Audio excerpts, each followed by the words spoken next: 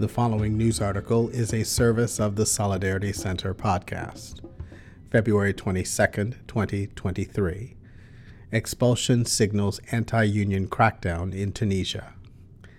The expulsion of European Trade Union Confederation, ETUC, General Secretary Esther Lynch is the latest sign of an anti-union, anti-democratic crackdown in Tunisia.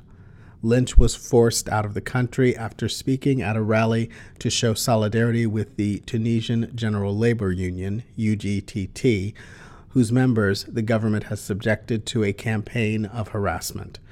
Lynch met with UGTT General Secretary Noureddine Taboubi on Friday prior to taking part in a Saturday rally organized by UGTT in 8 cities to protest the stifling of basic rights, including union rights.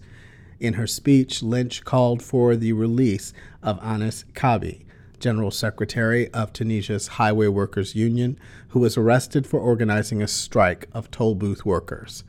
Following the protest, authorities posted an article accusing Lynch of breaking the law by threatening the country's security.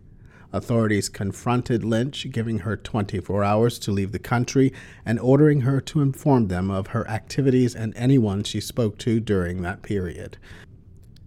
After arriving safely in Brussels, Lynch drew a parallel between her expulsion and the harassment of trade unionists in Tunisia.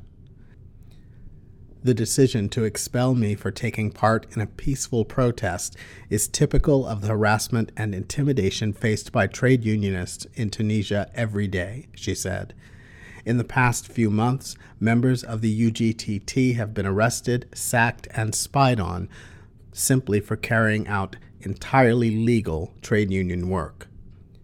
The European Trade Union Confederation issued a statement that decried the campaign of intimidation and harassment being waged against trade unions, including arrests, firings, malicious lawsuits, the monitoring and restricting of trade union activity by law enforcement, and the promotion of yellow trade unions. The International Trade Union Confederation noted the enormous damage to Tunisia's economy, society, and the daily life of working people resulting from the president's policies.